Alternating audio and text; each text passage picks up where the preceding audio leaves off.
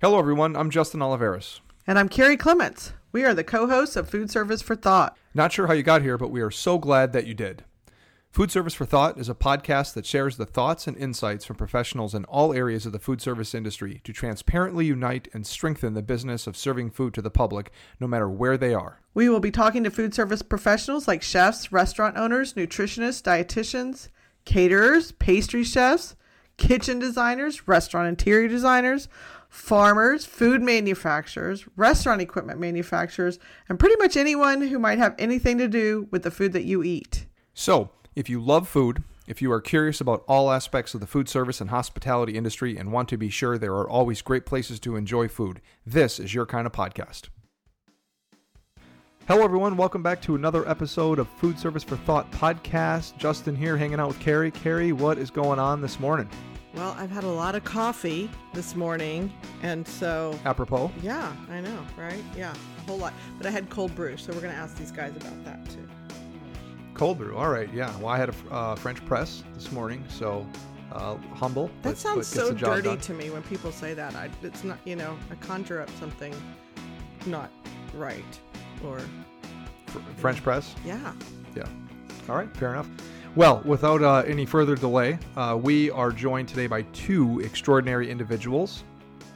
First one that Carrie and I know from working for several years is Eric Taylor, and he is the Director of Strategic Partnerships at Ballard Brands. Welcome, Eric. Thank you very much. I appreciate that. Yes, Carrie, how are you? Justin, how are you?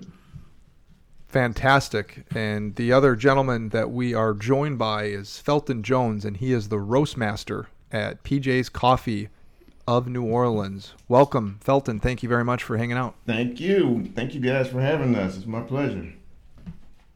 Roast master's like a DJ coffee guy. Roast master. That's right. Yeah.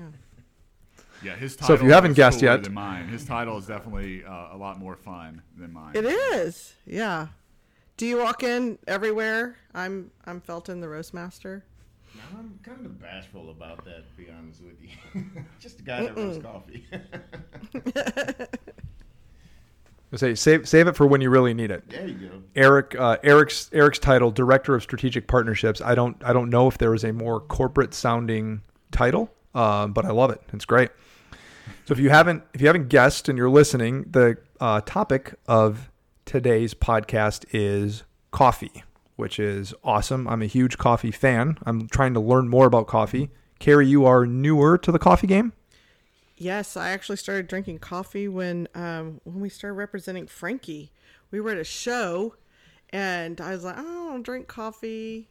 And our regional at the time said, oh, you'll drink this. And I think she put half a gallon of chocolate syrup in and whole milk and, a dash of coffee. And so you had a milkshake, is what you're saying? Yes. Okay, good. That's great. All right, so the purpose today is to really sort of just chat with Felton and Eric about all things coffee. We'd love to learn a little bit about both your histories and why you got into the industry and kind of go through some fun stuff. So, Felton, if we could start with you, could you sort of give us a brief rundown of your history? How did you get into the coffee industry and kind of walk us through from day one, first sip of coffee, to where you're at now, as Carrie said, the DJ roast master? Yeah, thanks, guys. It's an interesting journey, one I'm proud of. Just a young guy looking for a job. Started out part-time. Actually, I give my brother a lot of credit. He was working for PJ's at the time, and he called me up and he said, "Hey, there's a position open. It's a very entry-level position, but you might like it." And I said, I'll give it a shot. And so my intro into coffee was I was the daily cold brew coffee brewer for PJ's. So every day I came in, and we're talking in the mid 90s or so. We were brewing cold brew, as we at PJ's consider ourselves as the pioneer of cold brew coffee. We were doing cold brew when so many people refer to it just simply as iced coffee. And over the years, I guess maybe about 2 years into it, I had an opportunity to take the delivery driver job. One, it paid more, and two, it's I'm a people person, so it got me out of the facility, and I became the person that dealt with the customers firsthand every day. Enjoyed the heck out of it, and one thing that I did, I guess I was a little bit efficient with my deliveries because I ended up with a lot of time to spare in the second half of the day. And PJ herself, Phyllis Jordan, who I affectionately referred to as my coffee mom, she gave me the option to poke my nose around in the facility and, go and see, be nosy, find out what you like, what you enjoy doing, and, ask questions. And so the rest was history. It just got its claws into me, and with her encouragement and her backing, the sky was the limit for me. And over the years, it was just a matter of just dipping my toe into different parts of it, getting to understand the roasting side of it, the green coffee side of it, the behavior of the green coffee beans, why we do what we do with certain beans and whatnot. All of those things came in over the years. And, one day it just so happened that as the company continued to progress, changed ownership a couple of times, I was still around, and I became the most knowledgeable person within the organization as it pertained to coffee. And it's paid off for me. Love it. I live it. I breathe it. I've done several interviews, had articles written about me. Most interesting article was Atlanta Journal-Constitution, post-Hurricane Katrina, and the title of the article was "Sleeping on the Job, but It's Okay." And that article was basically highlighting the fact that after Hurricane Katrina, I spent 9 months living in the warehouse, getting the business back up and going. And it was an awesome experience. Wouldn't trade it for the world. And those are the kind of things that have kept me, just so entrenched in what I do every day. That's incredible. Now, early on, you mentioned you started doing the cold brew, and then you switched to being a delivery driver, and you had some free time and could kind of poke around the factory and learn a little bit. Do you recall, was there a moment in time that you realized, oh, this is a passion for me. This is more than just a necessary beverage to get me up in the morning. This is something I really enjoy and I really want to get deeper into. Do you remember? Was there a turning point for you? Yeah, it was a turning point. So my predecessor in my current position, guy that's he's local here in New Orleans. He's still around. I think he's since retired from the industry. But spending some time with him in the QC lab, the cupping lab. I was, considering myself to just be nosy. I had no idea that he was, really kind of working me over the way that he was. And all of a sudden, one day, I'm taking part in a cupping. And I was enjoying everything that was going on. Didn't really understand what was going on, but, going through the motions. And he saw something in me that I didn't, I had no clue. I didn't see it in myself. I didn't know. And what it was he just he deemed me as having a pretty good palate, and so he sort of took me on as a project, and I trained under him for probably about a good 2 or 3 years, and I think it was just between he and Phyllis, their belief in my abilities. I think at a certain point they probably believed in me more than I believed in myself.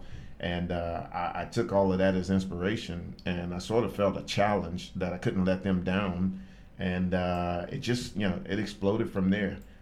So yeah, it's I do remember I had this experience with wine probably, less than 5 years ago, where one day I'm drinking a glass of Cabernet, and I'm not drinking wine, I'm tasting the grapes. And it was like that for me with coffee when one day I just realized that this isn't just a cup of coffee, because this one tastes different than the one that I had prior to, or this one tasted different from the one yesterday.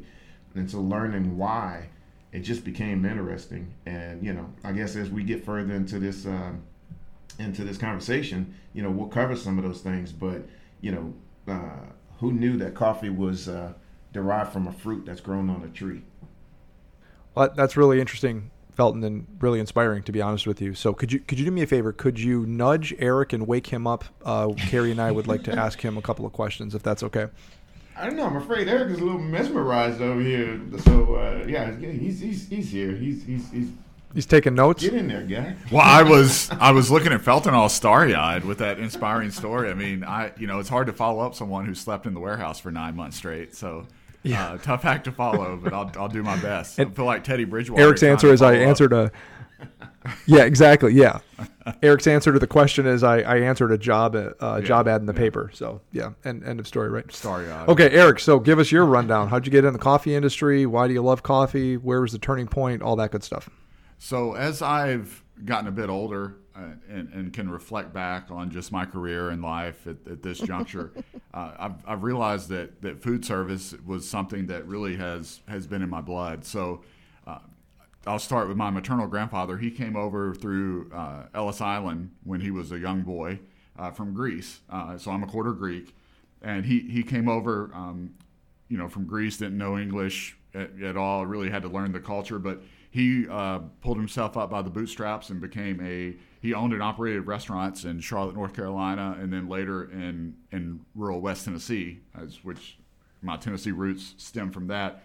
But he came from a family of artisan cheesemakers in Greece, and so he owned diners, barbecue restaurants, Mediterranean-style food. He had a variety of places that he owned over the years.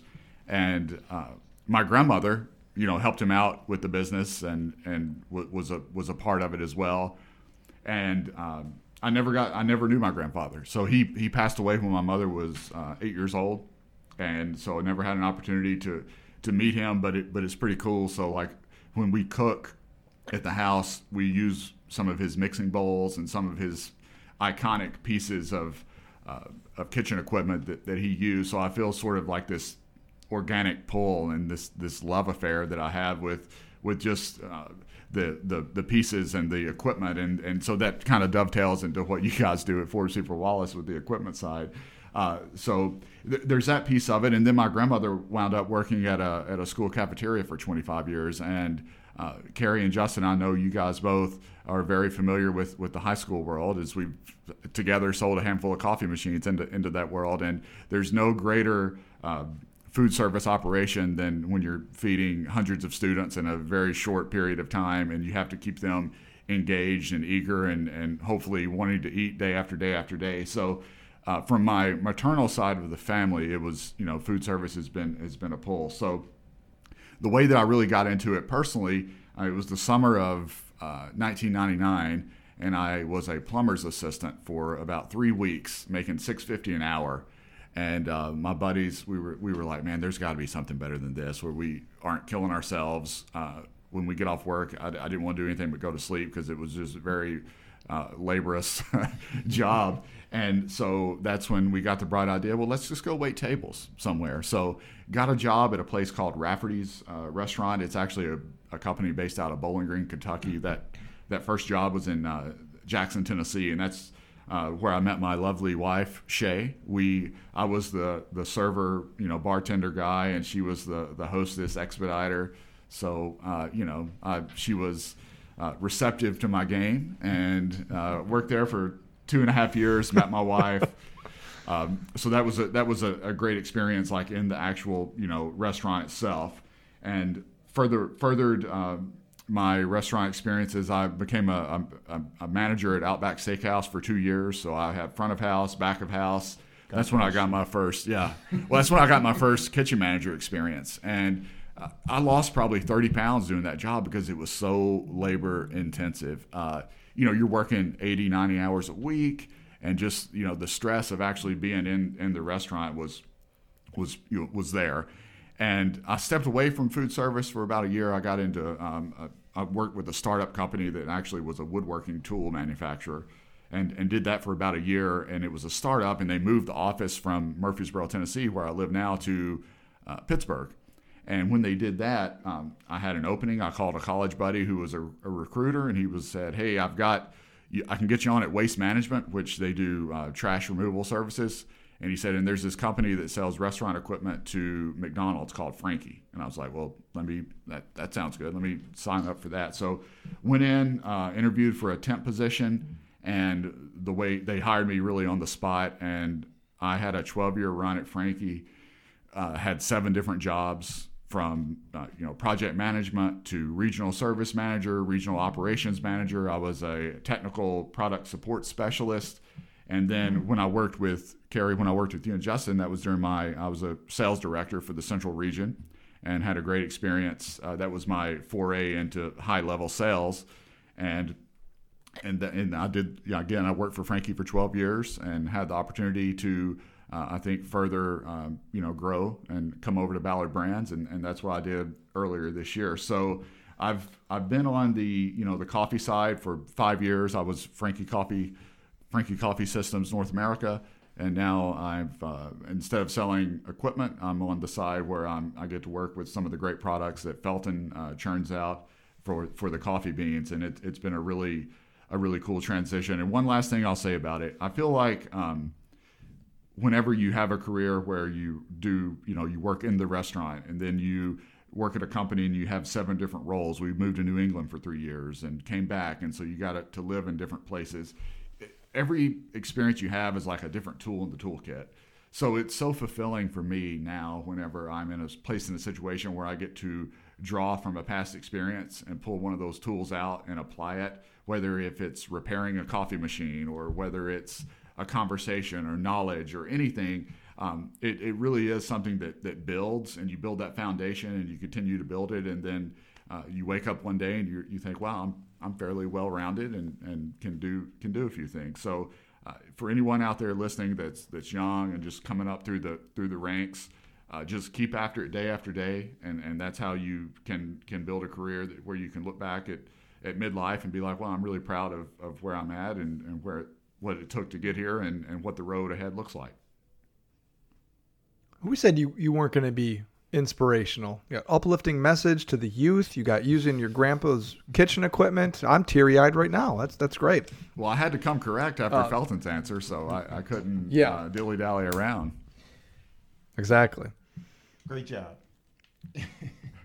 So what is your role there at Ballard, Eric? You told us about your past, and I want to be in the Lifetime movie when that happens. But tell us about what you're doing now.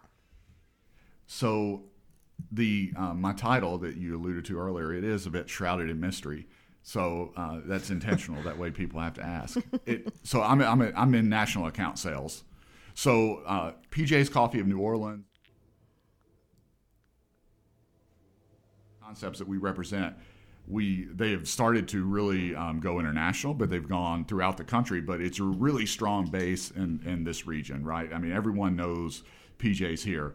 Well, now we have PJ's in Colorado. We have one in downtown Nashville. They're in California, Texas. But it's been something where we're really trying to spread that message. And so I am on the wholesale account sales. So I'm working to get our coffee into college and university, military bases, hospitals, some non-traditional. So you have your traditional brick and mortar, PJ's locations. I'm dealing primarily with all the other places where we want our coffee served, and we have a variety of ways of doing that. So I'm selling the coffee beans into those types of environments. And I would think part of the process there is maybe somebody who doesn't want to have the big coffee company. They don't want to have that in there. They want something more authentic, something closer to the source. Is that interesting to people when you call on them about your story? It is. We have some things with PJ. So it's quintessential to New Orleans, and New Orleans has this gravitas or this draw to it that I think really translates across the country. So that was something that helped draw me into the company. And so we have that. Secondly, and Felton can talk to this a lot more eloquently than I can, but it's everything we do is small batch roasted, 300 pounds or less. The quality is tremendous, and we have direct trade relationships with farmers. So those direct trade relationships are something, and from sustainability, from looking after the farmers historically in coffee, they're the ones that get the rawest end of the deal, and we're helping to change that. And by doing that, you have Generation Z and millennials that story is something that is critical to where they want to purchase. They want to feel good. If they get a cup of coffee, if they get a sandwich, if they get a pair of shoes, they want to feel like they are positively impacting the world. And PJ's, we do that. So I really feel like that those are the things that I can sell. So you're not just selling a bean, you're actually selling a story. And you just so happen to have a really good coffee as well. So those are things that I think that help me sell it. And Felton can certainly expound on direct trade and on some of the things that we do with the farmers, because he has his fingertips on the pulse of all that activity, and he's really the tip of the spear as far as leading the charge of our efforts in that realm. Yeah, I would like to hear more about that. I did listen to the other podcasts you were on. Was it, well, you've probably been on several of them, but the one there, NOLA Famous? Or is it? NOLA Famous, yeah. And I didn't want to listen to it because I didn't want to have a lot of that in my head, but I did keep listening because it was very interesting when you talked about, actually going and working side by side and knowing the people that's growing your coffee. Yeah, it makes a difference. And it makes a difference not just in, quality as far as the product. It also makes a difference in quality as far as the people that are there. I'm boots on the ground at our farm in Honduras twice a year. Once at the beginning of the picking season, which is in November, coming up shortly. And then once as we finish out the picking season to kind of assess how the harvest went. Outside of that, we have to really rely on those guys. And what I realized is our commitment to them, the fact that we come back over and over again, and it's merely just a handshake deal that we have in place with what we're doing with these guys. But the fact that we're committed, it gives them a sense of purpose. And so they're not there just filling time, doing a task, getting paid for it. They actually care because they see our commitment. They want us to continue to come back. And so their efforts are on that next level. So that's how that pays dividends, for us. And being that we're PJs, we're a cafe brand, we're a franchise cafe company. And that was the, origin of how the company, really got its start. To Eric's point, as you have something like that, if you have a good product like that, outside of the cafe system, coffee is everywhere. And so, we, to spread the love, to share the love, and afford others that opportunity, in places outside of cafes. That's where the whole food service side of things come in place for us. And so on whatever, level we can, we have many different ways of how we, try to accommodate other customers out there with being able to have their share of, being a part of the PJ's family and satisfying their customers with not just quality, but, real heartfelt effort behind the processes of what we do. One of the questions I wanted to ask both of you, because of what you just said, Felton, about sort of deeper than just selling coffee. It seems, Carrie and I were talking about this before we turned the mics on, that it seems in the last 10 or so years, there's been quite the explosion of the popularity of coffee. But when you really drill down to it, it doesn't seem to be that people are necessarily ordering espressos or double espressos. It seems to be a lot of mocha, frappa, yaka, yopas with extra sprinkles on top. And I wanted to ask both of you, for being more on the purist side, especially Felton, with you being a roaster and working your way all the way up through for so many years, how have you experienced that and processed that? Not that there would necessarily be any resentment there, but as someone who enjoys coffee, and then you notice that the popularity of quote unquote coffee is going up, but it's not really because of coffee. It's because of, coffee drinks. So I'm just curious to see how both of you have processed that experience as you've gone through it and kind of seen that over the last 10 years. Well, I think it would be,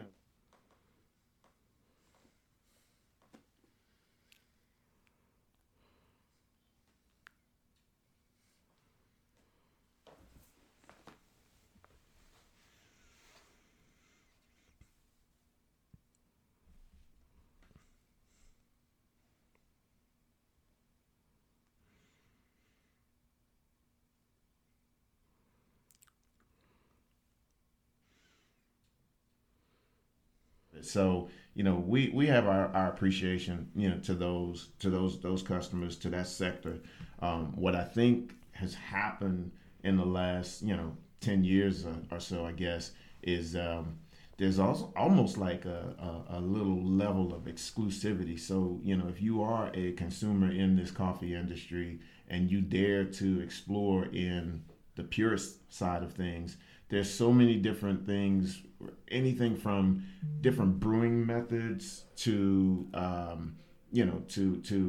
different origins, single origins of coffee, different processes at the farming level that, can transform a coffee bean to taste different ways when it comes out of the roast, just because of how it was processed at the farm. You hear some of these buzz terms like naturals and honey processed, and it's intriguing. And so there is something there, and I think it's creating a little bit of a curiosity that if a person can allow themselves to be broken away, at least even periodically, from the whipped cream and the milk and the sugar and the half and half, and just come over to the side of purism, there's some wonderful experiences to be had. And coffee is a very social beverage, and then it's also there's a little bit of status quo there.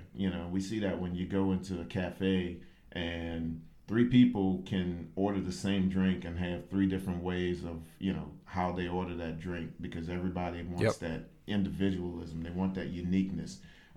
So a lot of that is status quo, but from a purist standpoint, there's so much that coffee is offering right now. And then these cafes that are popping up all over the place, be it small chains or mom and pops, they're featuring like different things that are like just these things just pique your curiosity. Let's look at cold brew. Cold brew has exploded all of a sudden. Kudos to the guys at Starbucks. They took on cold brew. They started blasting it out there. All of a sudden, people get curious. They become knowledgeable, and iced coffee is a thing of the past, because the real iced coffee is now cold brew. And from my perspective, I appreciate that, because they can capture the audience, and then we can actually come along and say, okay, yeah, cold brew, we got it.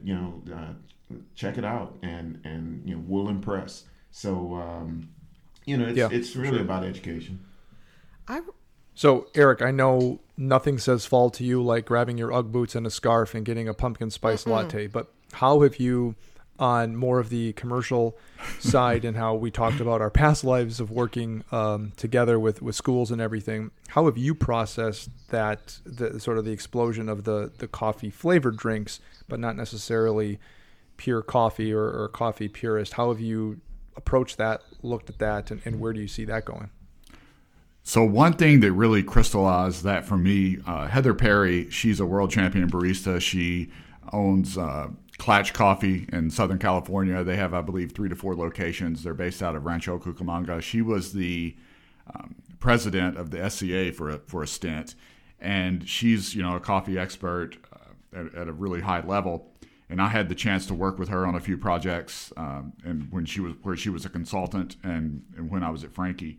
And we actually brought her in to speak at one of our sales meetings a couple of years ago. And she said, if you go to Starbucks, one of the top 3 drinks, if not the number 1 drink, is the vanilla latte. It's a quintessential drink. It has the coffee in there, so you have either a single or a double shot of espresso. You have the steamed milk, a little bit of milk foam, and you have the vanilla flavoring, the syrup in there, right? So that is not, by measure of coffee like a purist drink. So in her store, they have single origins at Klatch Coffee. So go from Starbucks now, let's talk about Klatch. They have all the single origins. You can get it with AeroPress, French press, all these different methods of preparation. And they have different drinks that you can try, different coffees from different lots, and you can go through all of that. But she said, do you know what the top drink that we sell is? The vanilla latte. Mm-hmm. So the point is, whether you're going into a third wave coffee shop, whether you're going into your local PJ's Cafe, whether you're going into a Starbucks, whether you're going into, whoever the local roaster is in your neck of the woods, people are going to gravitate towards what they want, and you have to sell what they're buying. And to Felton's point, if they come in 5 times and they get a vanilla latte or a pumpkin spice latte or something of that ilk 4 of those times, but then they come in that 5th time and they're like, you know what, I'm going to try something a little more coffee centric, or I'm going to step out of my comfort zone. That's how you segue them over. It's almost, I always like to compare it to wine. We've talked about wine earlier. I remember when I first started drinking wine, I was drinking, White's Inn or Boone's Farm, or you never, if that is even considered a wine. But that was but just now your I want breakfast something. wine. That was just your breakfast It drink. was, Yeah. Boone Farms. You could even put a little aristocrat vodka. Anyway, I won't go there. But what I'm saying is, I know, right? What I'm basically saying, you start sweet and you get drier, or you get more fuller bodied, or and it's a transition. And I think coffee is the same way. People are transitioning their palate at all times. And just because they're at a place where they like something sweet, and that may be where they stay, and that's totally fine. And you have to sell what people are buying. And I think that when Heather said that about the vanilla latte at her coffee shop compared to Starbucks, that really helped crystallize it for me. Here's the thing about the pumpkin spice thing, though. This is just everybody.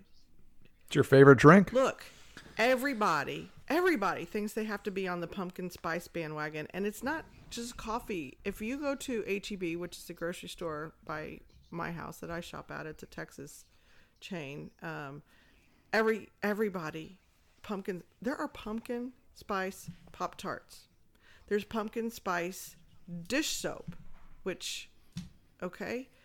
And people are just like, it's a thing. It's on Facebook. That's the signal of the start of fall. And I'm just telling you, I'm not on board. That's all I have to say about that. That's my little rant. So there. Okay, moving on. Yeah, I'm glad you were able to. Yeah, you were able to get that off your chest. This is the only reason for this podcast. It's not really about connecting. Yeah, Carrie's going to hang up now. That's it. But cold. So I want to go back to cold brew, Justin. I read that cold brew. It's easier for me, by the way. I will drink hot coffee, but I do have to put a milk in it and stevia or something.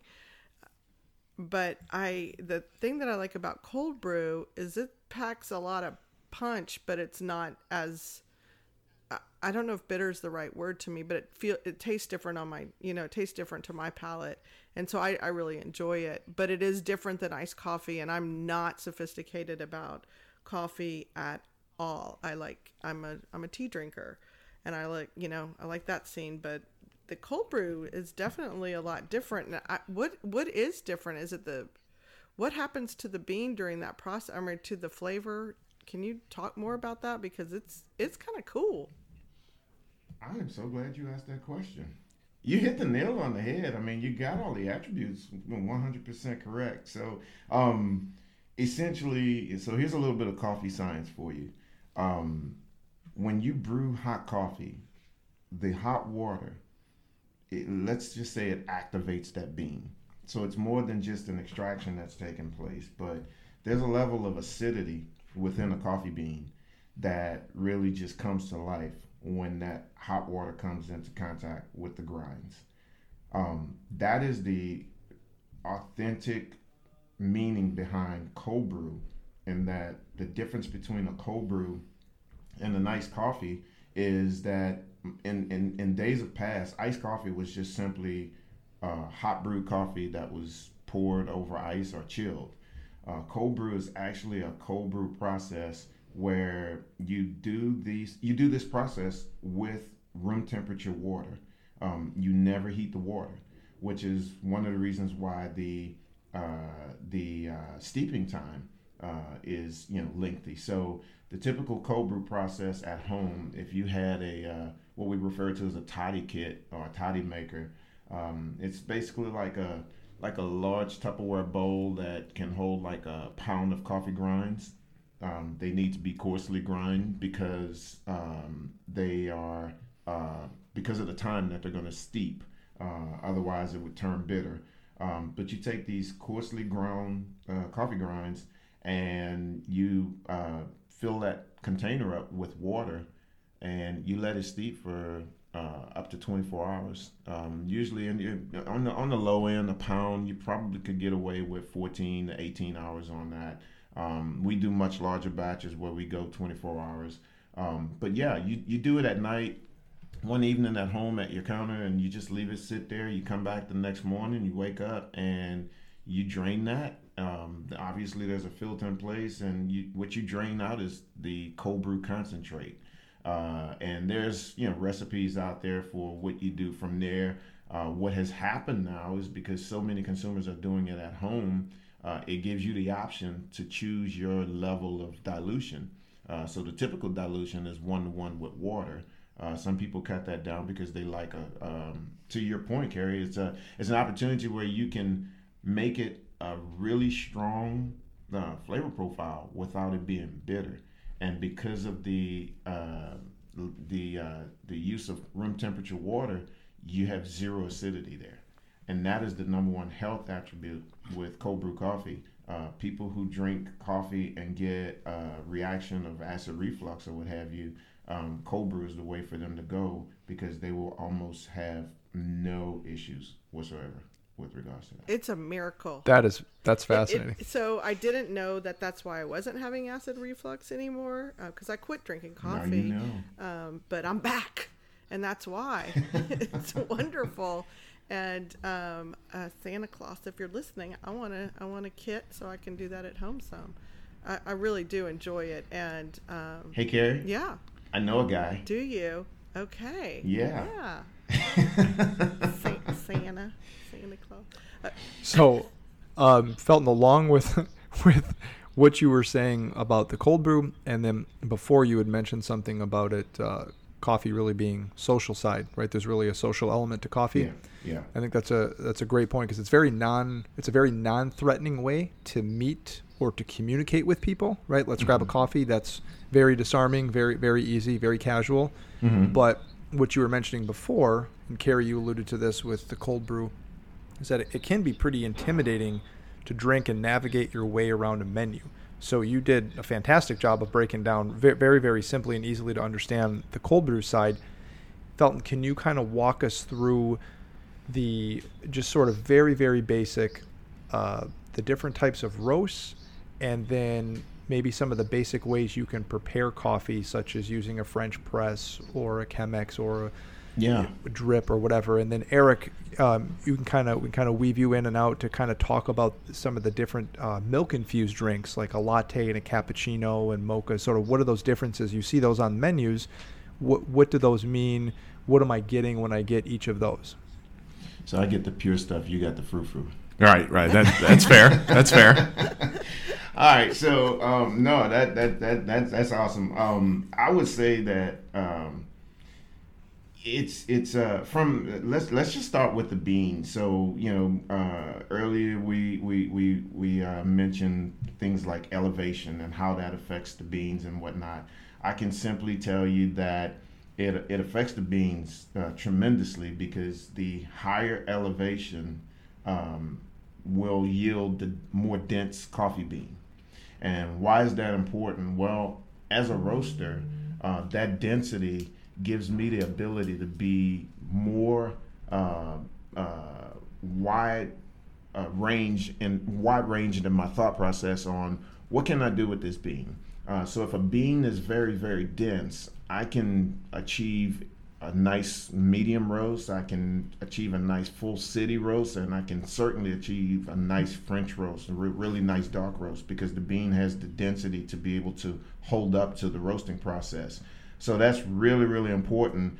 And so that's why certain countries of origin, like a Brazil, for instance, it is not very often that you run across a Brazilian bean being a French roasted or a dark roasted bean, because it is a less dense bean than, let's say, a Costa Rican coffee bean grown at 2,000 meters or something like that.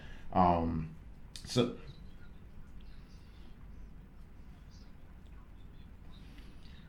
Exactly. It gives me a wider range in the roasting spectrum. So if I'm looking to provide you with a really nice, good, smooth tasting, dark roasted coffee, there's certain certain countries of origin that I'm going to look to as to what bean I might use to make that happen. Another interesting fact about the elevation I can tell you is. This is little known to most people. So we all know that coffee contains caffeine. There's basically two types of coffee. There's Arabicas and Robustas. Arabicas are your higher altitude grown. We've all heard the Folgers commercials where they say mountain grown. What they're symbolizing with that is that it was grown along the mountainside, which means it was grown at some higher elevation. Robustas are grown at lower elevations. Robustas are also known to have more caffeine, and there's a reason for that. And the reason for that is because the plant, the tree, it's smart. That tree at that lower elevation is going to be more susceptible to bugs and diseases and things like that. And so it builds up more caffeine within itself, because the caffeine is a natural defense system against those things. Whereas coffees grown at the very high elevations have less risk of the bugs and the infestations and things like that, and so those trees produce less caffeine. So, little science there for you guys. Translating that over into the different brewing methods, I would say that you mentioned French press being one. You mentioned Chemex. Man, you must have the collection at home, I could say, because those are probably my two favorite ways of brewing coffee. Pour over is like the newest, latest, and greatest. It's not new by far, but to the average consumer, it's being touted out there more so than anything. I love the control that you get with being able to pour at your own flow, water directly over the grinds, and it's just like seeing it happen. It's just like seeing the magic happen right before you. So that's becoming real popular at home. French press is always like the hands down easy way to go. Great cup of coffee. It's a cup of coffee that gives you the ability to experience the oils, the essence of the oils that are going to naturally come from the coffee grinds, and that's all a part of the flavor experience that you get. And then, of course, hot drip is always going to be probably tops, just because the industry drives it that way. One of the things that I talk about when I do a Coffee 101 is the average consumer, even if they're aware of French press, even if they have a French press at home and they may have a pour over at home, a Chemex or something, when you go and buy your coffee at the H-E-B, let's say, Carrie, there's probably a limited selection of whole bean coffee there on the shelf, but most of that coffee is going to be ground because the grocery store is catering to the everyday consumer. And if any of those consumers are brewing their coffee in any way other than a hot drip coffee machine, they're not going to have a good coffee experience, because that coffee was ground with one intention: hot drip. It wasn't intended for the French press. It wasn't intended for the Chemex. And that's the importance of knowing and understanding how all of those brewing methods have certain elements that go with it, as far as the types of coffee you may use and the types of grinds you may use. So, consumers are getting a lot more educated, because consumers are curious people. We all are. And as we go into these cafes these days, these third wave, fourth wave cafes, we're intrigued by all of this stuff that we're seeing. It's the social aspect, I think, that keeps us coming back to these cafes, because you can do all of this at home, but it's coffee. You want to share it with somebody. So who do you share it with at home? So getting out to that cafe, seeing your favorite barista, meeting the people that you meet up with, that's what it's really all about. And that's what coffee, I think, will always hold to. Thank you, everyone, for listening to the Food Service for Thought podcast with Carrie and Justin. We hope you enjoyed this episode, and really, even if you didn't, we'd really love it if you leave a positive comment on iTunes. At the very least, please give us a thumbs up, and be sure to check in for our next episode. Thanks again. Have a great day. Bye-bye.